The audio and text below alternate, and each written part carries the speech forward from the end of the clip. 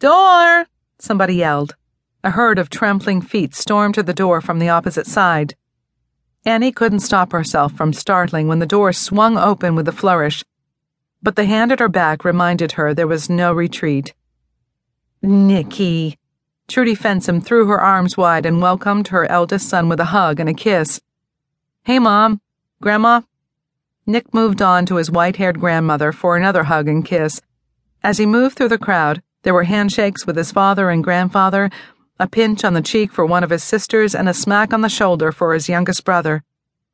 Annie thought she could slip inside the door and wait for all the greetings to finish, but Nick's mom pulled her into a hug. "Welcome, Annie." "Hi, oh." She felt honor-bound to hug her back. "Thanks." She was reintroduced to his grandmother Connie, who squeezed her hands and smiled. "You're looking much better this morning, dear. There's a rosy glow in your cheeks." She reached up and patted Annie's face. "Oh, but you're cold. We better get something warm inside you." But Connie tugged on her daughter-in-law's sleeve, and the two hurried off to the kitchen. Then she was ushered through the same lineup of handshakes and highs Nick had passed through. Clay Fensom took her coat. Noah, no, this one was Nate, scarcely more than a teenager, blushed. "I'm Nicholas, remember?"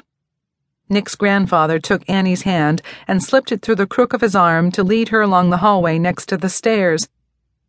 "We're just getting ready to sit down for some breakfast. Have you eaten yet?" As charmed as she was by the gallant escort, she was already starting to feel the clan closing in on her. "Thank you, but we can't stay long.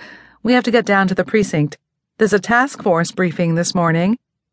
"We'll wrap something up for you, then." He took her through a squared-off archway into a spacious kitchen with tall white cabinets and green tile backsplash,